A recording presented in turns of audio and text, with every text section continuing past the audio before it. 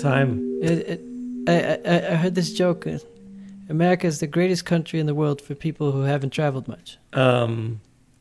Yeah, or I mean, was the like I don't know. Anyway, yeah, a lot's happened since we last chatted. I feel like, especially in the U.S., though it does sound like the president will not die.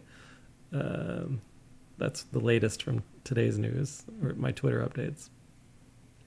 Yeah. I mean, statistically, it's more likely that you don't die. Yeah, that's one way to spin it for sure. Yeah. I mean, he's probably not the healthiest guy in the world, but still statistically, I mean, not every 75-year-old. He's pretty dies. energetic for his age, I will say. Yeah, but you could say it's a risk group with a little bit of excess weight and age. And, no, for sure. I mean, I think my parents are in the same category. So, yeah. But we've both been busy. So you've been really busy in Europe. You're back.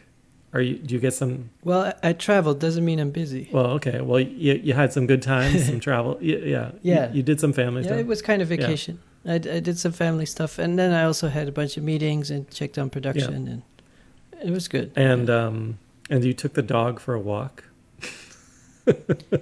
Yeah, you said you cried I laughing. saw a picture of you walking the dog, and all I could think is, who set this picture up? Did he have to pose for this picture? How begrudging was he to let this photo be taken? Well, it happened. Yeah, I mean, Christina wanted a dog, and it's making Christina happy. I think it's great. Anyway, regardless, how was Europe? Was it nice to be back for a little bit? Yeah, it was very. I think it was right now they have a second wave and they're a little bit concerned. But before that, it was you're there and you're like, oh, COVID is over. Nobody wears a mask. Everything's fine. Yeah, we're in our second wave here in Canada. But actually, I've been in Europe remotely over the last 2 weeks. Like 5 minutes before this, I was on a like hosting a festival in Frankfurt. Yeah. You had an opening. I also had an opening last week in Berlin. Actually, I say Europe, but it's always exclusively Germany. Nothing else happens in my life other than Germany. It's either Germany or Amsterdam. Those are the only two places where media art happens anymore. So, it's countries with too much money.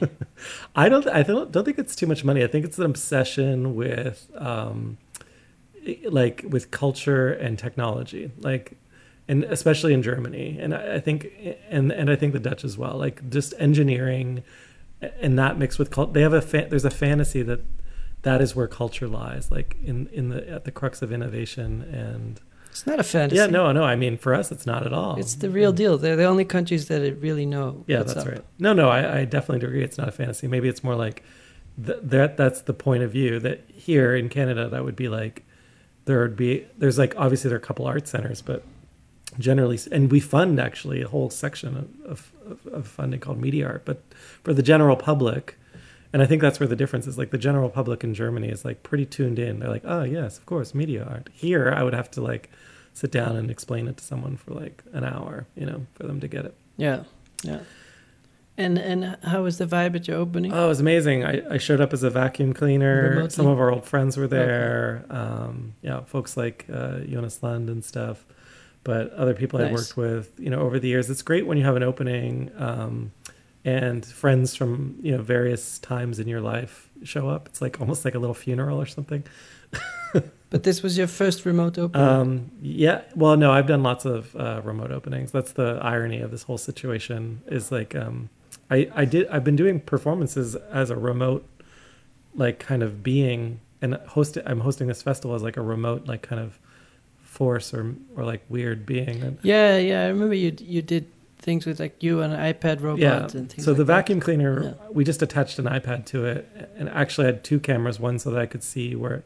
Was it a Roomba, like a self-moving? Roombas aren't really as good as if you really want the advanced stuff. Now it comes out of China, so I got a Roborock XS5V Max or something, and it has like stereo cameras, LiDAR. You can like talk with it. You cool. You can remote control it. It's gonna be funny when the US bans Chinese technology and there's still like everything looks like a Harley Davidson. Well, you got to watch out. I mean, those vacuum cleaners, that could be the next Pearl Harbor. Like all the vacuum cleaners light up Yeah, but it's going to be funny if the whole world is in tune with new technology and the US is just like, yeah, we got this old stuff. It's really good. Yeah, exactly. Yeah, they're like, we'll just get those Jeff Koons vacuum cleaners out of the casing. Yeah. Have you ever noticed in New York how loud the trucks are? I don't know if that's the same in Canada, but I don't know any other part of the world where...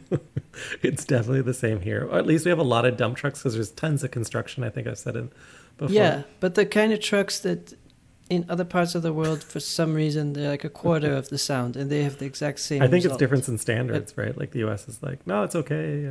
Yeah. I don't think it's standards. I think it's like when 50-year-old guys buy a motorcycle and they're like, no, it has to be louder. But that's for safety. But I do find it obnoxious, but that's like there's a whole culture of safety in motorcycles around Harley Davidsons, and the reason they're loud is because or at least they say loud pipes save lives. Now, I'm watching on Apple TV, there's like a television show with Ewan McGregor, and he decides that he's done this a few times with a friend where he's gonna ride from the tip of Argentina all the way to LA on motorcycles. But he did this a couple of years ago, and he chooses to do it on electric Harley Davidsons. And they're like super quiet, but honestly, it is the biggest advertisement against like sustainable energy because the bikes keep breaking down because they're prototypes, and they can't find anywhere to plug them in, and it's just like horrible. Anyway, kind of off track here, off topic, but maybe not because I got us down to South America. We're getting close to Argentina. Well, I do think in Brazil I was paying attention, like really trying to pay attention, and it seems the motors and the fire trucks and the garbage trucks and all that stuff are way more quiet there than in New York. There is something different. So the movie we're reviewing this week is Bacurau. I'm not sure how it came up in our narrative thread, but it's set in Brazil. But one of the things before we get into the movie, like what? Yeah, I'm not sure how it came up because I think the natural train of thought with each movie is to then choose the next movie that relates to it and says something in the next argument. But then I tend to answer with movies that I already know. So the reason I chose this movie, because I hadn't seen it and some friends liked it. And I was like, okay, we both haven't seen it. Let's just be surprised. Oh, yeah. I mean, it's Kristen so far. It's the best movie we've picked. She says it's the only one she's liked so far. so cool. In terms of our harshest critic, Kristen approves. What someone called her a wet blanket? Yeah, exactly. But I was going to say, like, one of the things that's interesting is it's supposed to be set just a couple years into the future. But honestly, I've been the last place near Brazil I was in was Belize, which is more poor, or has like equally poor areas, I guess. But for some reason, like in this film and when I was in Belize, some of the cars and like the stereo systems and things, they seem to exist in this like retro future place, you know, like where LED like television, like jumbotrons are accessible. You can just buy one at the corner store. Or somehow they're very cheap. Yeah. And that's true even in Belize. Like it'd be like, oh yeah, we don't have a roof on our house, but we have like a huge flat screen TV or something like that. Like, and everyone talks about importing electronics from Nicaragua, and you're like, what? Nicaragua? That's not where electronics come from. Like, so it's like there's almost like an alternate reality. Anyway, it's presented in the film through some of the first scenes are in cars and with trucks and things, kind of to your point about truck noise, that seem like retro, but also somewhat in the future. Like there's that truck that's got all the screens on it, and there's one with a huge stereo. So should we break down the plot? Like I totally just, that was like audience? not at all what anyone should take away from the film, but it was my way to segue. No. Yeah, you can do the plot. Basically the plot is about a small town that becomes a victim of a group of hunters that hunt humans. Is that a way to summarize it? Yeah, like game hunters, but they hunt humans as game, and they're American, you should say, right? I think there is a tradition of movies of hunters hunting other humans. I remember there was a movie, I think in the 90s, with Ice-T being hunted. Ice-T specific? I gotta look that up later. It's probably called The Hunt or something. I think Rutger Hauer was hunting him. Well, I mean, in any thriller, the whole premise of a thriller is someone is hunting someone else. Yeah. But then there is a trope that's not unique to this movie of rich people hunting the underclass, literally hunting them. So like you pay to hunt homeless people or whatever, and you throw them in the jungle and they can't escape. And right, it's like Hunger it's sort Games of kind of situation. Yeah, an extrapolation Predator, of class that kind of warfare. thing. Yeah. So, in further detail about this movie, you're introduced. There's a woman who brings medical supplies. She's from the town, but she was somewhere else, and she feels like coming back. The town is very remote, and seems like they don't have access to water. They don't have access to medicine. So even for Brazil, they're really cut off. Like there's a lot of poor parts in Brazil, but they have running water and they have medicine. But this is really, but it's also a cute town, and they're having a good time and listening to music. And then slowly you see signals of these weird drones that look like UFOs, and you start to see weird. You start to slowly notice things, and then it just becomes and one of the biggest shooting at each other. things to start, though, like one of the first hints that something's going wrong is that there's a teacher and he's trying to teach the class about where the town is located, and he can't find it on any maps, any digital maps. Like, so the town's literally been erased from the GPS kind of world of the data. Yeah. And it's not clearly explained. It's not like the villain says, "Oh, we took them off the map." They kind of hint at it, but it seems that the team of Americans and the German leader, they do this regularly. He wipes cities off the map so nobody asks any questions, and then they just go and have some fun. Yeah, he's led several of these expeditions before. We should also mention the directors, Kleber Mendoza Fijo and Giuliano Dornelles. I don't know if that's the correct pronunciation. And that this film won a bunch of like Cannes prizes, like ran the jury prize at Cannes and the Best Actor Award, Palme d'Or. So it's pretty highly, like I think it came out of last year's Cannes. Yeah, and I had no expectations going into the movie. And I think one of the things that's interesting is there's the two teams. There's the Brazilian team and the hunters. And they're all American except the leader. He's German. Yeah, but he's been living in America longer than he ever lived in Germany. Yeah, it's Udo Kier. He's kind of a cult hero, and I think you know him from a lot of vampire movies. He played in Andy Warhol movies.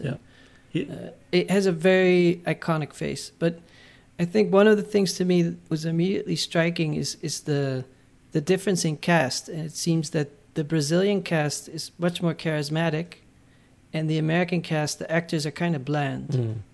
And I don't know if that was a shortcoming of a cultural difference or different rates of actors or just access to casting, but it felt like the first part, when it was a fully Brazilian movie, you didn't feel like you're looking at a B movie.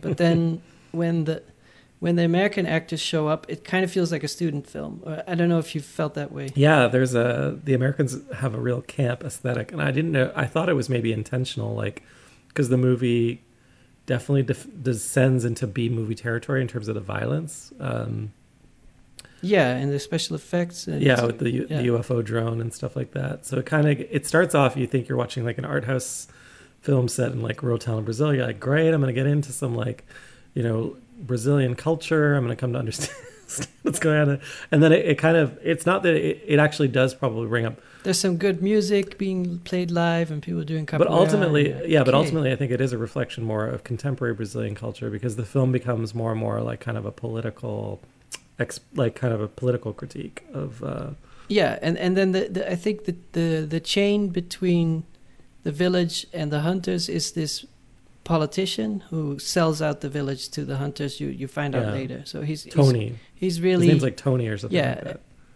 Yeah, and he comes into the town with this big megaphone, and he's all dressed up. Everybody else is an arcade of trucks, and they all have like huge billboard screens. And then he dumps a huge truckload of books, and he's like, "Look at me, I'm good for the town. Here's a bunch of dump books." Truck full of books. Yeah. But meanwhile, there's no fresh water to this town. It's been cut off, and he's to blame for that. Yeah. And I can vouch for this film and the narrative that Brazil is really tragic in the sense that every 10 years it seems there's hope. And you're like, yeah, things are getting better. Crime is down. There's a growing middle class. And then for some reason, a new wind goes through the country and everything is set back another 15 years. And you are connected to Brazil. Like, you go to Brazil quite often. Yeah, my mom is Yeah. from there. So you're down there Yeah. every couple of years or every year, right? Yeah, my grandmother passed away, so we haven't been going as much. I think she was someone who was kind of the magnetic block in the family, Mm-hmm. and also now that Bolsonaro was elected, and things are a little weirder now, and there's more crime, and we just it doesn't sound as fun as it did Now these before. directors, their like previous film, whose name escapes me, and I should know it, but they had protested when that film came out that the previous is it a prime minister or president in Brazil? Sorry, excuse my ignorance. Yeah, the president Yeah. of Brazil and the previous president prior to Bolsonaro was like it was a coup d'état kind of situation where he was not democratically elected. I don't know. It's all crazy because there were corruption scandals at the scale that humanity hasn't seen yet, and then they elect Tropical Trump, and he's even crazier. And it's just sad. It's sad when you know everyone's really trying to build a good life, and Well, I thought we'd end up. Yeah, well, I don't that's know. kind of ends up being the crux of the film, though, and the crux of my limited experience in South America. Like I said, like spent some time in Belize, but when I was there, it was interesting because we were staying near a small town similar to Baccarat, but on the ocean, and our hosts were American, but we also spent time with the townspeople, and it's very small. Like the little villages are all like this size, where there's like a little market and maybe a little church or something like that. People sell stuff out of their cars, but what came up over and over again, we'd ask a question like, "Why is this like this?" or "How come you do it this way?" And they'd be like, "Oh, that's because like so and so controls all of the import and export of Coca-Cola in this country, and Pepsi's not allowed," or something like that. You'd be like, Yeah, "What?" yeah. It is very funny this sort of being half Dutch and half Brazilian, and the Netherlands is this example of.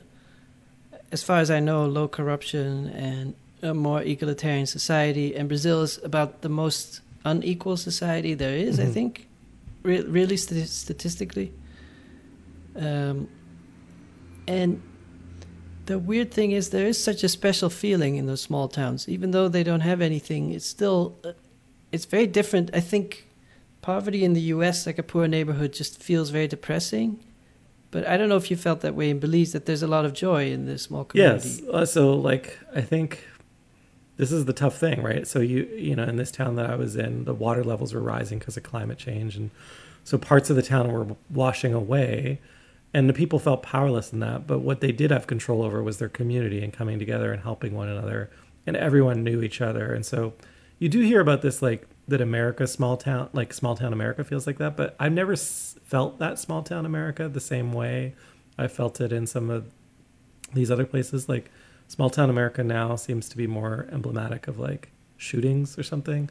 But in these places, like at least in the town I was staying, people would fish and then like they might share some of what they caught. Like, even though they're selling it to me, they might share it with another family, or what's her name down the streets taking care of the kids here, and like everyone seemed to be related almost in some way too. Like so it was more of a it's almost like as if a family ran a town versus like strangers, and I think in America maybe, and in Canada too, there's this individualism that seemed less, I don't know, I'm speaking obviously from my position of, it's probably making some people cringe, Yeah, but it's these things are so complicated. There's so many variables. but I will say, like, you can say that America is very individualistic, but at the same time, it feels in the U.S. you make friends pretty but quickly. we shouldn't let this descend into though I know our listeners love it, the disdain for America.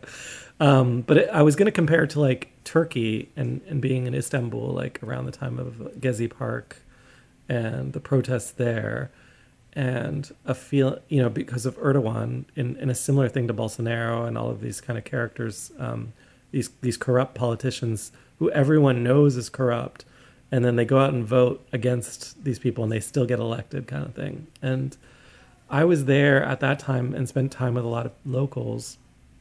And what you mentioned earlier, it's sad, is that we'd have dinner every night or whatever, and they would end up crying, and because the country Yeah. that they grew up in. Imagine like you know, you're living in New York actually right now. Yeah, it's a bad lottery Yeah, you ticket. just see the whole Yeah. thing because you saw it in a different state, right? And we just So assume. in Brazil, they call the way the government operates Scandinafrica because it has Scandinavian tax levels and then African service levels. It's just no offense but you No, understand I mean, the I think point. you know But some African countries now would probably exceed. We should do a whole thing on Africa, but that's for another day. Yeah. yeah, but the point is they do pay really high taxes and there's nothing to show Mhm. for it at the end of the day. So I feel like about 10 years ago, up to the Olympics, it was really optimistic and people were really feeling things were headed in the right direction. And it was, Well, this is definitely like a hard podcast to avoid politics because obviously the segue is like a lot of American friends of mine, including my partner Kristen, the wet blanket, feel like America is, you know, we're on the verge of an election in the United States, and that election, you know, the president currently is doing everything in their power to dismiss the results that will come in, right? yeah, And so saying stuff like, you know, hey, other, you know, people, it's you know, rigged. yeah, it's rigged. It's not going to work. If it's votes, I'm gonna have the Supreme Court look at it, and meanwhile, I'm gonna like elect, you know, new members of the Supreme Court, and hey, my, you know, all my supporters, they're gonna be at the polls, like intimidating you if you don't vote the right way, and hey, like Proud Boys, like stand by, you know, stand down but stand by, and it, like, but honestly, it's not that different from the plot of this film, and but No. then we should get to what happens, It- right, in the film. Yeah, but that's the thing. I think in general, we like the leadership in the Scandinavian countries and that style of leadership, and so our tribe, our people, want the U.S. to go in that direction. And what I see in reality is more the U.S. sliding to Brazil. That's always what it reminded Mhm. me of. Well, yeah, Yeah. because inequality in the United States is comparable in some areas, right? No, I don't. I don't know. I think Well, it is here. I can say in Canada we have similar issues. So I would say even no. I don't think. I looked up when Black Lives Matter Yeah. happened. A lot of people around the world were sympathetic and protested with it, and I thought, why didn't they protest with the injustices in Brazil? And I looked at statistics of police violence and murders, and it's about 10 times higher per person. I was just thinking like So I don't think Well, it's even I was in the thinking like same league. access to running water, which is an issue in the film, like clean water. Yeah, yeah. And in the United States, like I was out near the Grand Canyon and in that area of the country, Arizona. A lot of I stopped by the side of the road to buy art from some indigenous people there, and I got to talking with a younger person, and they mentioned to me that they didn't have power or running water where they lived, and Oh, wow. and honestly, they were relatively comfortable with it. They're like, yeah, that's just how it is. You know, it sucks. No one takes care of us, but you know, we're fine. But then, you know, here in Canada, we have the same thing with our reservation system, where a lot of Indigenous people are without some of these basic needs. And it's when you live outside the cities, and the film makes a big point of this, right? By saying we're not even on Yeah, a map. even in the U.S., there's people who still on dial-up internet because they're outside. Yeah, the but in cities. the film they talk about it as like, oh yeah, well Sao Paulo, you know, they keep referencing the city, right, and then themselves as outside of the city, and therefore outside of the realm of Yeah, any like yeah, yeah. justice or like, and that's where But- it's like but- kind of classically like a Western film, right? Like it's almost this Yeah. like this place, Small town and a no weird laws, visitor. yeah, weird visitor, like anything can happen. So militia rule. if we take the politics aside, and because I do think a lot of times politics in a movie are a plot device and not necessarily a statement. Yeah, but I think So these filmmakers are if- pretty well known. I think they said that this movie was a protest, but anyway. Yeah, but like Bong Joon-ho, the guy who made Parasite, that's his name. Yeah. And he made Okja, the movie about the meat industry. Yeah. That I think it was produced for Netflix. Okja. You can watch it on Netflix. Okja, yeah. And I was curious, like, oh, this movie seems really against the meat industry. And then I was curious, is he a vegetarian? And I looked it up, and he's like, yeah, we did research for the movie, and we went to these large-scale slaughterhouses, and it was so awful, and I really became a vegetarian. It was terrible. But then, you know, I was back in Korea, and, you know, the barbecue is so delicious, so what are you going to do? I mean, he's right about Korean barbecue. That's one thing. Yeah. So, but I'm suspicious or weary or whatever you want to call it that at this moment in our moment in time, politics is very overwhelming and is the main barometer for our emotions. And I think filmmakers are basically not really directing films; they're directing your emotions. That's what they're doing.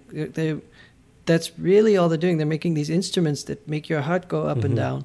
And so when you think about fears, like, well, we could show a movie about earthquakes, but that's not so scary. Let's show a movie about poverty. That's way But I'm scarier. excited at, like, because this movie's set in the future, like, what they do about it. So let's just imagine, like, yes, they're exposing it, they're using the politics for attention. There is attention in the world right now too, and then the way the elastic band snaps in this movie is particularly entertaining, right? Like, you couldn't. I mean, I found it just a really fun movie. So first of all, they don't explain this to you at first, but then eventually it comes out. All of the villagers, you know, to fight back against these poachers or these hunters, they take psychotropic drugs. There's like a little seed that I guess grows locally and natively, and they all take it. And this gives them the power to like fight as like a warrior kind of arm. To lose any fear. Yeah, to just be like ruthlessly violent. And it's pretty awesome because they're suddenly like really confident against, you're right, these like campy Americans. Who are like end up which looking like fools. In a weird narrative twist, they only use vintage weapons. Yeah, I think that was like a twist to say like it's authentic. The same way, you know, people who hunt elephants, they're like, oh, it's not cool to hunt elephants with like modern weapons. You got to use like a bow and arrow or something, or like a rifle. Yeah, because then it's totally fair. Yeah, but they use anyway in the movie. They still use machine guns, like, but they're just from like World War II or something.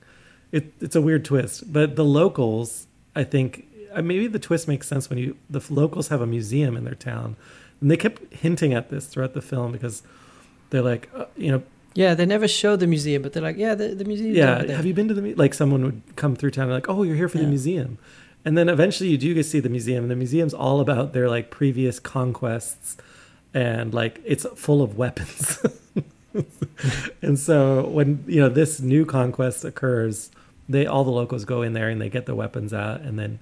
So they end up assassinating these people. I don't want to go into too much detail, but there's also like, you know, one of the teacher is like a major figure, and so is the doctor in this town. And the teacher singles out this one guy who used to be a good writer, but now is like heads the local militia, and he is like the head of this like militia. He's a psycho. Yeah, he's like covered in blood throughout the film, and but like the pride of the town as well, like. And he's kind of the most charismatic actor. Yeah, his hair. Do you notice his hair changes at one point? Like he grows this really long. But I'm very interested in this idea of charisma. Like how even Udo Kier or that actor, they're not necessarily handsome or beautiful, but they just capture your attention. Yeah, well, there's something even if they're not saying anything, just their facial expression, you gravitate towards. Well, this is the thing. The main thing for me in this film is I thought.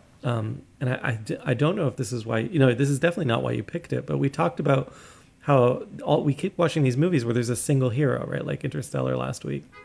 But in this film, they introduce like several heroes, and then no one really gets to take the hero's role. It's true. Actually just the whole community that ends up like with lots of different characters in the community. No one person is the hero in this film, but this one guy, he has his heroic moment in the film, like a 10-minute moment. I do think that the mayor is the biggest doofus in the film. That's for sure. Clear, but there's no hero. No, there's like there's no protagonist and there's no antagonist. It's almost like there is just a place, and this town is a character. That's the way I read it. And then the politician is a character, but it's almost like he's not the character. He's like a caricature of politics. And then the Americans are this absurd caricature of America, and that's why I was like, it's okay that they're campy, because I was like, it's like they're commercial. But I was really struck by how uncharismatic or unimaginative the acting was of the American actors. But it's like, and I don't know if that was intentional. How could it not be? Like, remember they shoot those two poor old people. The two of the hunters are men and women. And then they end up, she's like, do you want to fuck or whatever? And then they have sex, and like, and she like puts her middle finger up at the drone. He's like, hey, I can see you. Like, it's so cheesy. But even the lighting is worse when they're in, I don't know if you ever noticed. I'm a big fan of the Chappelle Show, and a lot of the cast was African American. And then when they would choose white people in the characters, they were always sort of very bland-looking, boring people, and it must have been intentional. The sort of stereotypical, just yeah. And the same way here. Let's just choose some boring, frustrated people that. Their daily lives are boring. Their own life is boring, so they pay to have fun. I think the way I read it was, let's get these really like pathetic, like Wonder Bread characters, not develop any backstory for them, so that we can slaughter them and no one feels bad. Like, but then Udo Kier is, to me, one of the most iconic faces in the history of film. Like, it's really his eyes, his stare, I think, is very true. unique. So they did choose a very legendary actor. He seems to have like there's something more going on there. He's like multidimensional in that he shoots his own people. He kind of like, I don't know, he descends into darkness. I do like that a lot of things in the movie are unexplained even to the end. There's a lot going on. It's not a thriller. The average thriller is like, you have Harrison Ford, he has a normal job, and then his credit card doesn't work, he calls the phone, there's no answer, everything... His whole life is sabotaged, but there's one person he trusts, and then 2/3 of the movie, it turns out that the one person he trusted is actually the enemy. Totally. Like, the movie starts with this doctor coming to town after being away for, who knows, like 20 years. And they passed like a scene on the road of like an accident with a coffin truck. And you think the movie's going to be all about her. And then she gets to the town. Everyone's like, hey, welcome to the town. And then you don't see her again. But it's like it's set up like she was going to be the hero of the film. Yeah, and the same with the guy who drives the water truck. Yeah, exactly. And you think, oh, he's the hero. Yeah. And so I just read that as like, for me, it was really striking versus last week. That it was like, oh, okay, maybe films don't need to introduce heroes at all. Well, that was my point, and I think that's why it's important to look at the non-Western films, because there's nothing wrong with the hero narrative, but if that's all you watch, then any movie you turn on, you know exactly what's going to happen. Yeah. It reminded, At least a big budget American film will always have a happy end. So when you have a smaller production and maybe a foreign film, then there's a 50-50 chance that doesn't end well. So at least you can watch the movie and not be certain of the ending. Have you seen the Japanese film Battle Royale? It's like there's another example. Hunger Games is based on, but actually, like, it's interesting to compare Battle Royale to Hunger Games, because Battle Royale, I never saw Hunger Battle Royale Games, has it's like this film where there's like lots of different characters, and they just all kill each other without ever getting developed. But in Hunger Games, they're like, no, we got to make sure that they care about this woman, right? Like, so we're going to give you the long backstory and then project that through several sequels. So I'm assuming Hunger Games is stupid, but what do I know? Well, Battle Royale is like considered pretty I love Battle classic. Royale, yeah. We should watch that sometime. Very violent, but comically so. It's the same... No. I was mixing something up, but yeah. But anyway, the violence in this film, which we should address, is absurd to the level in which this alpha male, I guess, hero, like iconic guy that you mentioned, the local militia lead, the guy with despite him being a great writer when he was a kid, according to the teacher. I love that, by the way, the teacher is like this figure, like trusted figure in the community, the teacher and the doctor. We'll talk about them later, but they're very recognizable to me, those figures. Like, you always know someone in Brazil who's like... Well, it's interesting because they represent leadership that actually delivers value versus leadership. Yeah, but they're very Brazilian. Like the way they're like the Brazilian intellectuals. It's very recognizable. I saw them in contrast to the actual politician who does nothing for these people. These are the people that actually do something. Yeah. Like the doctor. But I think an intellectual in an American film is always in front of a bookcase and is kind of wealthy and has a it's the socialist intellectual school versus the No, I don't think it's socialist. It's more like no, but there's no system backing. No, but I see the teacher and the doctor as like in terms of social realism. These are the heroes that are projected, right? Like the person who like grows the wheat is also a hero. Yeah, it's more of a communal hero. But anyway, what was I going to say? I guess the violence gets to this point where it goes off the hook absurd. Like I like that scene where they get to the two old naked people that are gardening. that's what it starts off with. So the hunt is Yeah. gonna, near the end of the film, the climax is sort of like, or the denouement happens as like they go into the town to go do the hunt, and they start with this one couple, this old guy in his greenhouse is, you know, kind of watering his plants. He's completely nude and like strolls back to his house, and they're like, okay, let's go get him. And then And they're very calm. Yeah. Like, yeah, they don't have a care in the world, it seems.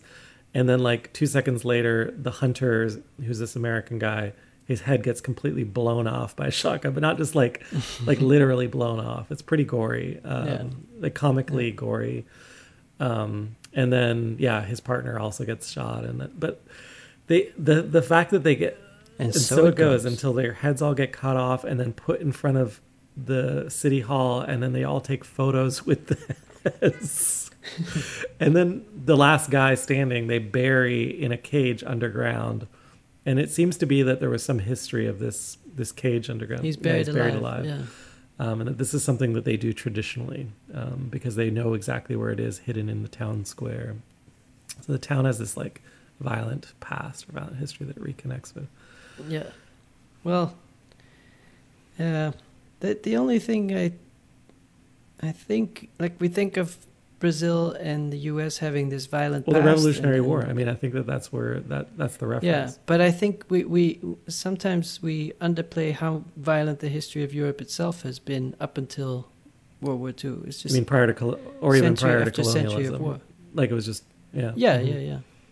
But even after, it's just a lot of war. Yeah, I mean, civilization's built on that unfortunate tendency. But I think the movie paints it as like, these are people who have survived with less access to, like, they've made themselves, like, you know, when you're in these small towns sometimes, like, I felt this way, I'll mention Belize again, but where you're in a town, you're like, how does this town exist? Like, what's the local economy? You know, like if you go to Belgium or something, say you go to Brussels, you're like, you're like, what's the business plan? Exactly, but you're like, all right, guys, what are we selling? If you go to Prague, like, you know, polite conversation might be like, yeah, what's the Prague economy? Oh, it's apples and potatoes, and now it's actually becoming software or whatever, right? And then, you know, but sometimes you go to these small towns, you're like, well, what's going on here? And it's really hard to pin it down, and it seems to be a little bit of this or that, like maybe there's someone like, it's just not, it's not industrial, and I bring this up because like the idea that space is explained, and it's not tourism. Yeah, but like these are all like tropes that we invented for places to exist.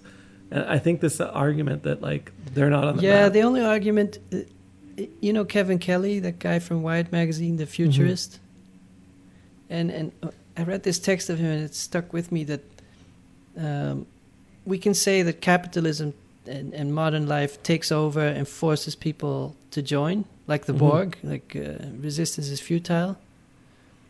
And he has this thing about technology, that old technologies or old ways of life don't disappear, but the people who move to modern life is far greater than the people who walk back to the old ways. People are given a choice, and it's hard to say if they're forced or not, but there is this maybe a fantasy amongst people who grow up in the West, and like, oh, wouldn't it be nice to have the simple life and live off the land and all this stuff, but very few people actually do. And well, these people in this town don't seem to live off the land either, right? Like they don't work during the day, seemingly. They all have phones, and cellular signal seems to be a big deal throughout the film. But I was like listening to, I'm doing this conference today or festival, and one of the panels was like, you know, about the internet actually and its like impact on the climate. The whole festival theme is climate change. Actually, there's a bunch of festivals on right now, all tech and art festivals. They're all about like climate change because it's like undeniable, right? But one person on the panel was suggesting that like, actually, you know, that people should stop using technology cannot possibly be the answer, because at this point they're so codependent on it for just existing, right? It's like you can't take It's like taking away someone's drugs and then they die. Or even just taking away food and water, because to get a job you need it, to do anything you need it, right? And so it's not like you can't have asymmetrical systems when, because it would be like, these people cannot communicate even with each other in that context, right? Yeah. And also one of the things that the way this film was shot seems like would not have been possible 20 years ago. Like they wouldn't have had the money. I think this is an example of a pretty tight budget film that was very successful. And everyone's hope with the internet is that it would spur independent filmmaking. And I'm not sure if it has, and if in the end distribution is king, and it doesn't even matter if you can make your movie cheaply. But did this movie feel like a B movie to you? Well, I'm just looking at the revenue. The revenue is $3.4 million. I don't know how much it cost to make, but it looked like it cost less than $1 million to make. Yeah, that's amazing, though.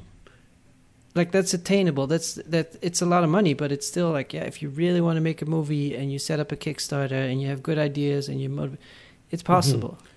Yeah, I mean, like going back to Blair Witch, there's this kind of, that's the moment where people were like, okay. But Blair Witch was like overtly hand shot and etc. This still felt like a movie. No, it did. The quality was pretty high. Yeah, it does seem like that could be one of the reasons why we're like apologizing for the campiness. It's just because they couldn't afford the acting or something like that. Yeah, but and that might be because we don't know Portuguese as well. But it seemed that the scenes with the Brazilians didn't feel campy. This little village, though, apparently has been in a couple other Brazilian films. But I heard something that the director said that most people don't get to see rural Brazil. Like Brazil's always focused on the big cities. Like whenever you see the news or whenever you see anything about Brazil, it's entirely focused on the cities. And until the last couple of years, obviously, someone mentioned to me last fall, like this time last year, we are all really, really upset because the Brazilian rainforest was burning down. And we're like, how can this happen? And actually no one even understood the local politics of those regions, right? But I would prefer to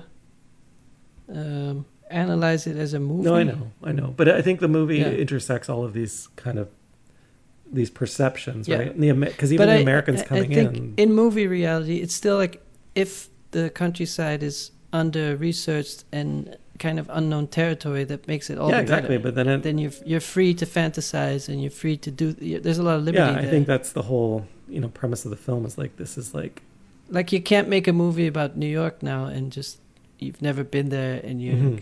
But it's like Fire Festival, like it's to these Americans anyway. It's like the greatest movie of all time. To these Americans anyway, it's like this town of Bacurau has been like, sold to them as an advertisement. It's like it's not even on the map, right? Like this is you can go kill these people and no one will even know.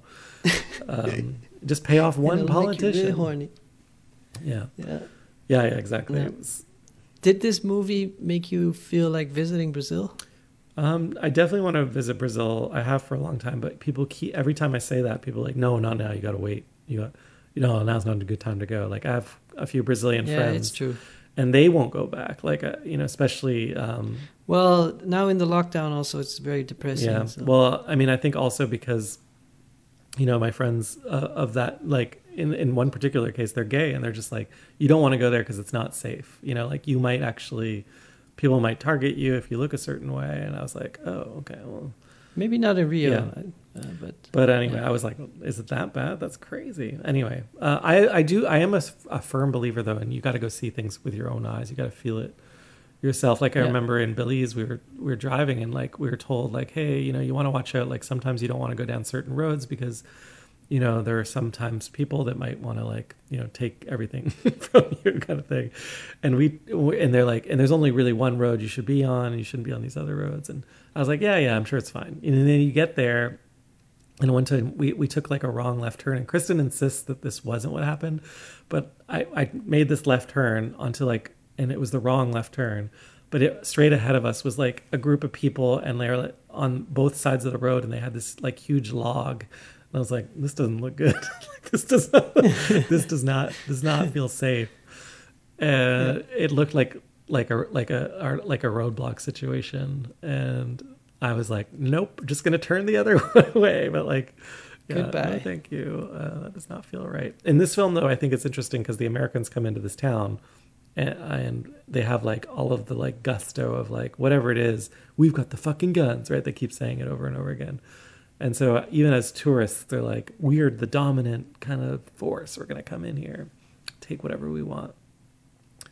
Yeah. But I don't know what else came up of interest outside of the politics, to be honest with you. I'm not saying the movie's not political, but I'm interested in there's politics through the news and there's politics in cinema and how that's different. So and also this is speculative in that it's like a few years in the future, but it's more believable that way because it's really about, corruption in the present kind of thing. Like you don't have to nail down the details, right? You're like, does that town really exist? Would that really happen? And it all kind of does make sense, though. Like, at least from my experience, which is, of course, like I said, limited. But there's also the fantasy, which may be true or may not be true, that people on the edge of life, or people who are in danger or who are poor, are more alive. That they've I'm not saying it's true, but there's this fantasy that if you have a normal office job and you're safe and you retire and everything's safe, that somehow you're cut off from life itself. And I think this film and also the town coming out as the victors sort of plays on that fantasy of like, these people take psychedelic drugs and walk around naked, and if someone comes that they don't like them, they just shoot them and have a good time. And yeah, but that's why I said that I think the interesting tension of this film is, if you look at it as a contemporary political, kind of critique, is it seems to indicate that we're on the verge of like a major. I don't think it's that. My feeling is more that it makes you feel like they have a better life. Yeah, but like they have a better life because they take matters into their own hands, which is no, but it seems like the Americans that we're visiting are so uncool and so frustrated that you don't want to be them. No one wants to be them. Yeah, for sure. Yeah, and then you see the people in the town and they're dancing, they're having fun. The water's cut off, but it seems like they're very joyful. Mm-hmm. The rich people are frustrated. Even that corrupt politician is totally frustrated. There's no moment of him. No, everyone's respected, including like the prostitutes. Like they make music from the sounds of sex. It's like There's a lot of fun and like interesting moments. It seems they're all having a good time. I found like we should get into actually the music. And I think there is a danger in that in sort of glorifying poverty and saying like, oh, look, these people are actually having a good time. We don't need to take care of them. Well, I don't know if it does that because it definitely indicates that they're pretty pissed off. They're like they're thirsty. They want water. Like there's some basic stuff that comes up in the film. I do think we should talk about like the aesthetics and the sound. Like, you mentioned aesthetically, it looks like a contemporary film. Like it was a lot of money, but I think. It also it definitely feels like a digitally shot film because at times it's a little bit overexposed. Well, that's what I was about to say. Like, is that a digital artifact? Because it did seem like there's a lot. It's shot in a lot of direct sunlight, which is I would assume pretty hard to shoot in. And on location in a real location. There's a lot of night photography as well. Yeah. As far as I know, digital is less forgiving of when it's overexposed. Like if there are areas in the shot that are completely too bright, that there's no way of coming back, and the film tends to be more forgiving and has a bigger dynamic range. But someone might know better. But that's one of the shortcomings of digital. And then from a sound design standpoint and music standpoint, you mentioned like. A lot of acoustic live music. music. There's this like one guy that like travels around town as well, the kind of local town crier playing guitar, and he like makes up songs about people as they roam around. But I was going to say there's a lot of diegetic like music, so like the music is rarely like a music track over the film, though there is some of that. But there's a lot of like just the sound of the town, or like a guy. And there's the sound system guy that walks around with the LED screen and the big sounds. Yeah, exactly. Like there's this DJ that's like placed in the town, And there's a few directors who do this, where like the soundtrack is almost composed by someone, like a character in the film. And I was reading, like, even when that character wasn't present, that the soundtrack was like kind of presented by this local DJ, which also seemed incredibly authentic, that there's a local DJ. Yeah, but I think one of the things that films can do is they give you a view into a world that's too dangerous for you to visit. Well, would it be So would you know it be as- dangerous though? Because they kind of like speculate those. Yeah, but let's say the average Western tourist might be scared to go to a poor community, and so they might go on vacation to a resort. They're like, oh, I don't want any trouble. Let's just be in a safe environment. And for a lot of people, the cinema is a way to peek into those communities, or maybe documentaries. It's a shame though that is an attitude. Just like, because as artists, we're often I know you're a better no, person. but you're. I mean, here's the thing. Like, typically, artists get invited into small communities all the time. Like, I've been in residencies and traveled all over the world and got into weird locales, and it's always the exact opposite. Like, people are extremely kind to me, welcoming, and I've rarely, if ever, been in danger. I can't think of a single situation outside of that, like one I mentioned, where it wasn't because I was right. It was because I didn't have a guide with me, right? Like, but normally there's someone local that I know in anywhere I go in the world. I think it's similar for you as well.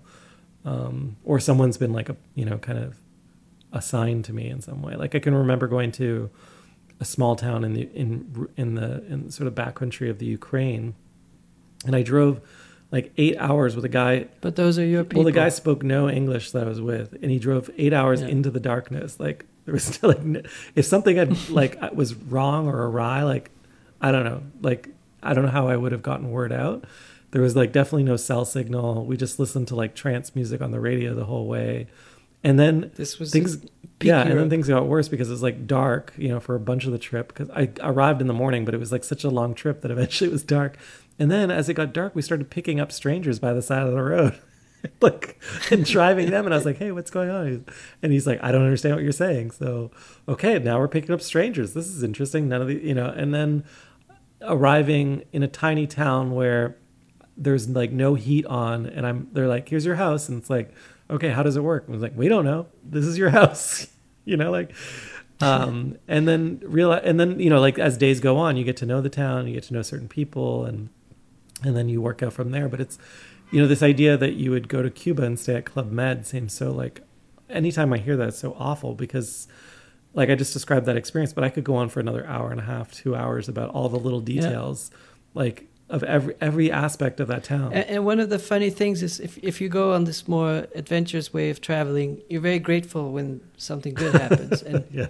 when you go to Club Med and things are not the way they're supposed to be, you're outraged. Yeah, I guess there's something to it, which is you go in with a certain amount of stress because of the unknown. But I'll share an insight with you that came to me from my like product life. But like in the United States, companies like Yahoo, Google, and LinkedIn, Facebook, they all have these programs where like for product management. Like, product management, there's no program in school that you can take, so they train their own product managers. And they do it in this way. Now, product management, by the way, is one of the most stressful career paths you can choose. I don't recommend it to anyone, but it's the people who make all the decisions about the software we use, kind of. But they don't really make the decisions. They just like manage the team.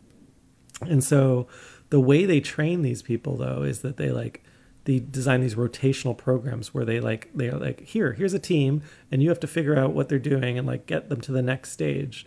And we're not going to give you any more guidance than that. So you're going to learn on the job by experience. But then the thing that they do is they connect you to other people in the same situation. They create these like cohorts.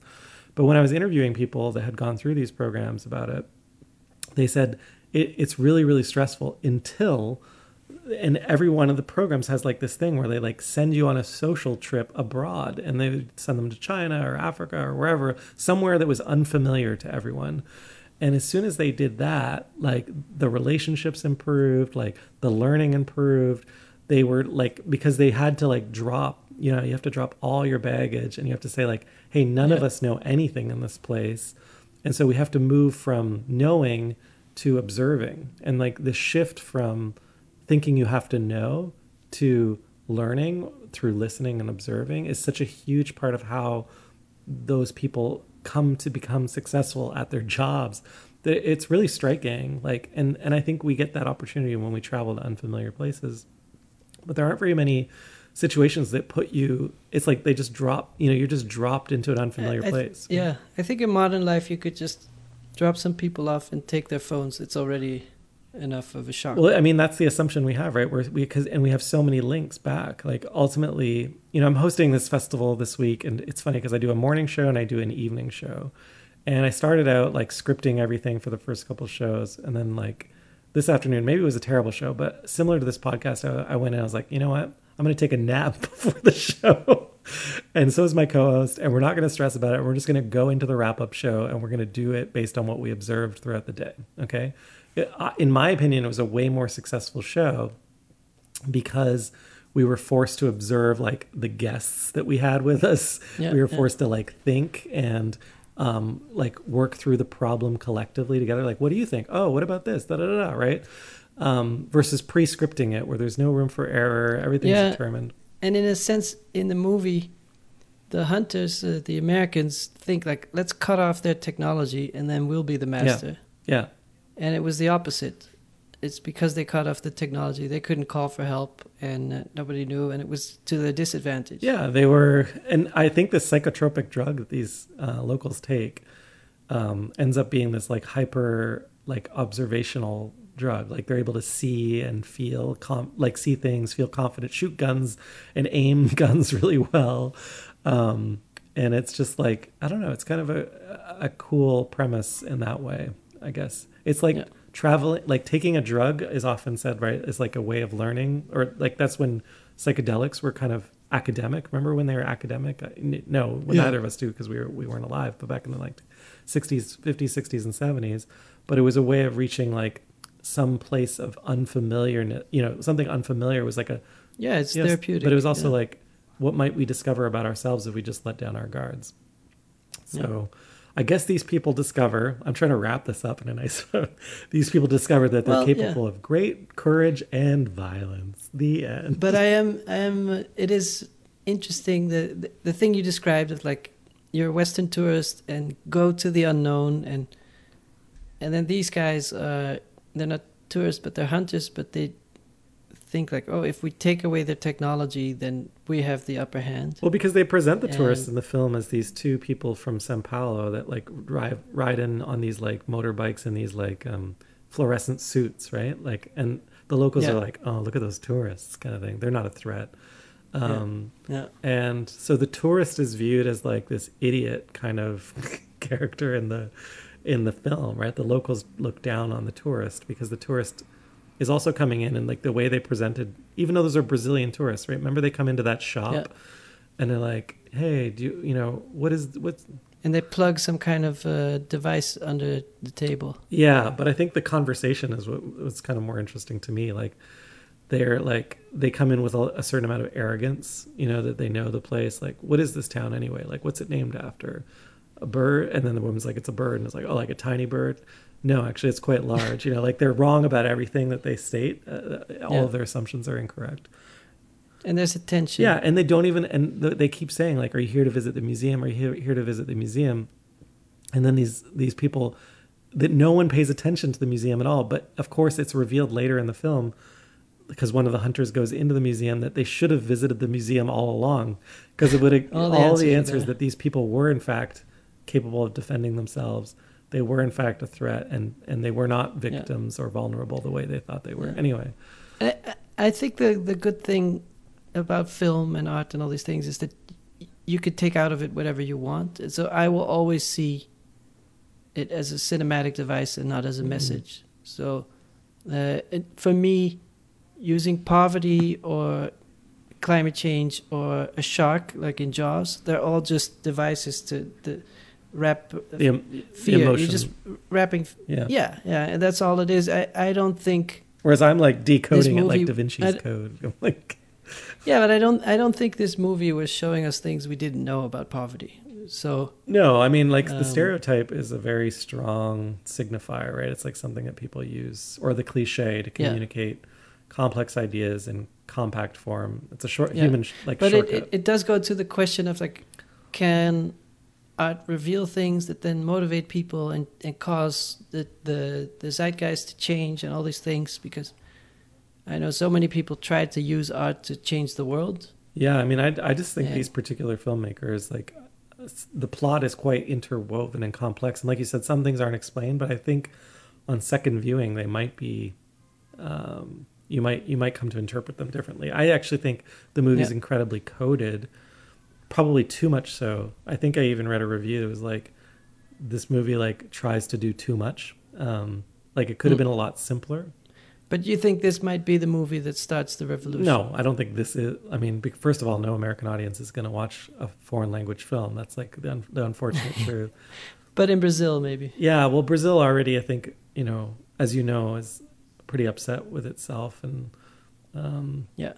and wants to get itself out of the situation. But it's like, it's one of those situations where you lose democracy. I don't know how they're going to do it. And I don't actually, I'm not well informed enough. Maybe well, you're the most informed Brazilian listener / host, but then like, Yeah. I should reach out to my Brazilian friends and get some more intel, but Yeah, I don't know everything, but this is a film review podcast for me, and I'm just, for me... well, it's a good Western movie or a good thriller. Yeah, exactly. Yeah. But I think right now, I think filmmakers just want to... They want to find a villain that is really scary. And right now, that's climate change and poverty and class struggle. Those are the scariest things. Yeah, that's true historically. Around the millennium, like maybe it was the Y2K bug, and like maybe at some point the it was digital, like the subway or whatever. digital privacy. That's one that comes up all the time. But you're right. There are historically these like specters that, like the Cold War obviously was the specter of like nuclear war and, completely wiping out human populations. Yeah, you remember when all the villains in the movies were Russians? Oh, the Russians, the scary Russians. Yeah. So but then the interesting critique, Raf, is that the new Russians are the Americans. Because even in Brazil, right, it's like little Trump. Let's think about it. Right? Like maybe if we go to it, let's just say like it's the end of America. Sorry, America. Then like we'll go to the movies in 10 years. We'll be of Amsterdam, which will be bigger than Manhattan by then, and it'll be like, oh, we're gonna go see that was we're the gonna point of change. go see the new James Bond movie, but the villains are all American and James Bond is like Chinese or something like that. And Europe's in the middle, just making cheese. Well, yeah, that's like classic. Like, it's nothing to do with us. We didn't start this. Yeah, just have a drink. Move along. Have an Aperol Spritz. Yeah. Yeah. Anyway. Okay, so what would you like to watch next week? What do you want to think? I want to think about it. I mean, one opportunity is Battle Royale. My cat's coming to greet us at the end just to ruin the audio. But yeah, one opportunity might be to look at some more films that, and a listener suggested a film as well where it's not about a single hero. I'm really interested in this idea of like collective, the collective, like as a... Okay, well, you choose. Okay. And then, I mean, the listener sent us this documentary called Democracy, and it looked very... He was saying it's a movie that is a lot about the collective and collaboration and starting GDPR and fighting for privacy rights, but it's also hard to compare because it's not a movie, so... One movie that it's a very political documentary. So I would rather. The other approach I could take, if you're pitting the other approach I could take is just to choose another movie to annoy you. There's a new Miranda July movie, Kajillionaire. Would you like to see that? But actually, I don't know. Well, I don't mind Miranda July. But it's in theaters, so it might be hard for us to see. Can you? Yeah, no theaters are open. Oh, still no theaters. Eh? Okay. Yeah. All right. Well, let's text each other and. There's a new Bill Murray film too, it's a Sofia Coppola film that's coming out on Apple TV, starring Bill Murray, father-daughter story, which could be pretty cool. Anyway, there's a lot of cool stuff coming up. So yeah, let me give it some thought. See what's going to be out in time. I like to go back. This is a new movie. You don't often shoot, like usually you go back 40 or 50 years. No, but I think it's nice that we do some new movies. I mean, the Criterion, this was on Criterion. It is good if it's accessible to our audience, like we can actually get to the film. I think I paid for it and then later realized it was on Criterion. Oh. I forgot I was paying for Yeah. Criterion and then watched It happened to me twice now with movies that I rented on Amazon that were available for free on Criterion. Well, you're doing a favor to both Amazon and maybe the filmmaker. I don't know. Yeah, I know. Uncle Jeff. He needs Oh my the God. money. The other thing we have to talk about is we're in the middle of like the Techtober season or whatever. There's so much technology stuff happening. All the new All gadgets. the new gadgets. And But they were kind of But the iterative. reason I wanted to bring it up- You probably like the drone camera. No, don't you? yeah, that was crazy. Amazon has like a new security drone for inside your home. But the reason I wanted to bring Yeah, it what up could is go like wrong? they're all producing like basically infomercials or like they're doing their own version of cinema because because they can't do live events. events. Yeah. And so maybe we should review keynote presentations. Like Google's is so bad. Like, Okay. it would be interesting. Well, we should do that after the Apple event for the iPhone. Oh, 'cause yeah, that's that'll be the probably big one. The best produced one. Yes. That one is the most watched Yes, one. yes. Well, we at And the very then least have to talk we should about it. watch the Google and the Microsoft and everything. Yeah, and then I think pick your Cannes Award winner keynote. the keynote SmackDown. Keynote cinematic SmackDown. Because they're all using really, I saw the most awkward Microsoft one last week where it's like, they actually had people walking the in and most out of awkward the one of frame. all It was time- so weird. But the most awkward one of all time was the Big Bird Samsung one. I didn't see that. That was oh, live? really? Oh, no. I don't know. I don't think I've seen it. You're going to have to send that. Generation Mobile, and it's the cringiest keynote of all time. Like they have all these teenagers saying, "We are mobile."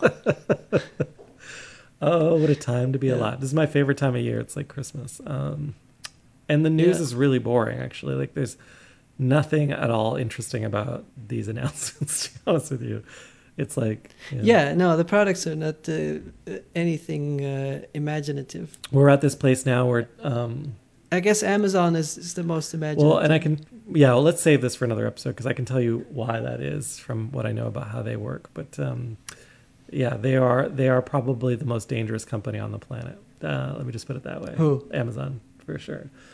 Do you mean that they make really bad products so they don't look like a monopoly? Because of the way they develop products, they really are willing to take risks in a way that like Apple's not. Like Apple would have focus grouped it. Amazon would be like, the world is our focus group for sure. Like, and Well, I think all the big companies have to go into a category and be the loser, so they can say like, "Oh, we're actually really bad at mobile phones." So well, which Amazon did with We're their not a Fire monopoly. phone was one of the largest disasters in technology. I think they spent.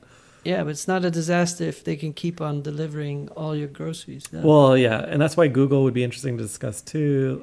Yeah, it's like Google is like, yeah, we're big in search, but we're actually not that big in information. They when just you keep compare us trying. They're to- like, yeah, we got the search thing. Let's like have a hobby where we make phones that no one uses. maybe that's why Apple made that TV show.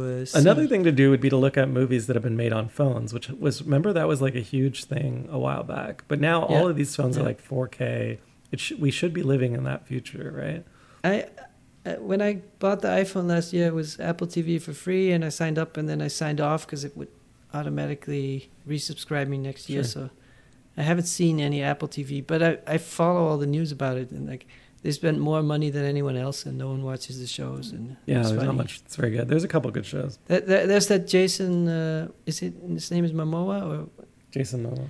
that movie? Oh, it's see. a TV show about blind people. That's Yeah. it's really offensive. Yeah, don't watch that. And it's like each episode is the budget of a major Hollywood film, and no one Yeah, watches it. Steve Jobs would be pretty upset about it.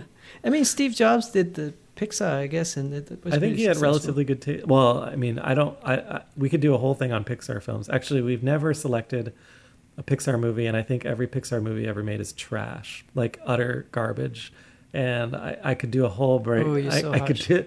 Is it because you're a master of 3D? No, I mean that's why it. you're so They're good graphics critical? demos, but as far as like actual movie making, they just like they reinforce really negative stereotypes. The plots are like formulaic, like Yeah, they're not they're funny. not interesting at yeah. all. They're just garbage. Like they're like They're bland. yeah, they're potato yeah. chips. Like But not they're even good successful. ones.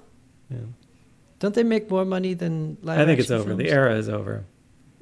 Yeah, Oh, it's okay. done. It is funny that I mean we're old and I like movies, but the movie industry now is really small compared to video games. Yeah, that's the other thing. Like holy moly, we're in this like new video game season.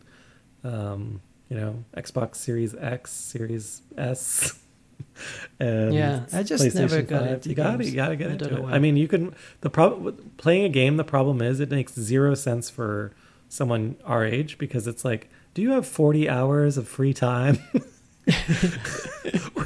would you like a second job? Yeah, but even when I was young, I was like, this is stupid. Why do I have to do so much work and not get paid? Yeah. Well, actually, I was thinking about playing video games this week, and I was like, wait a second.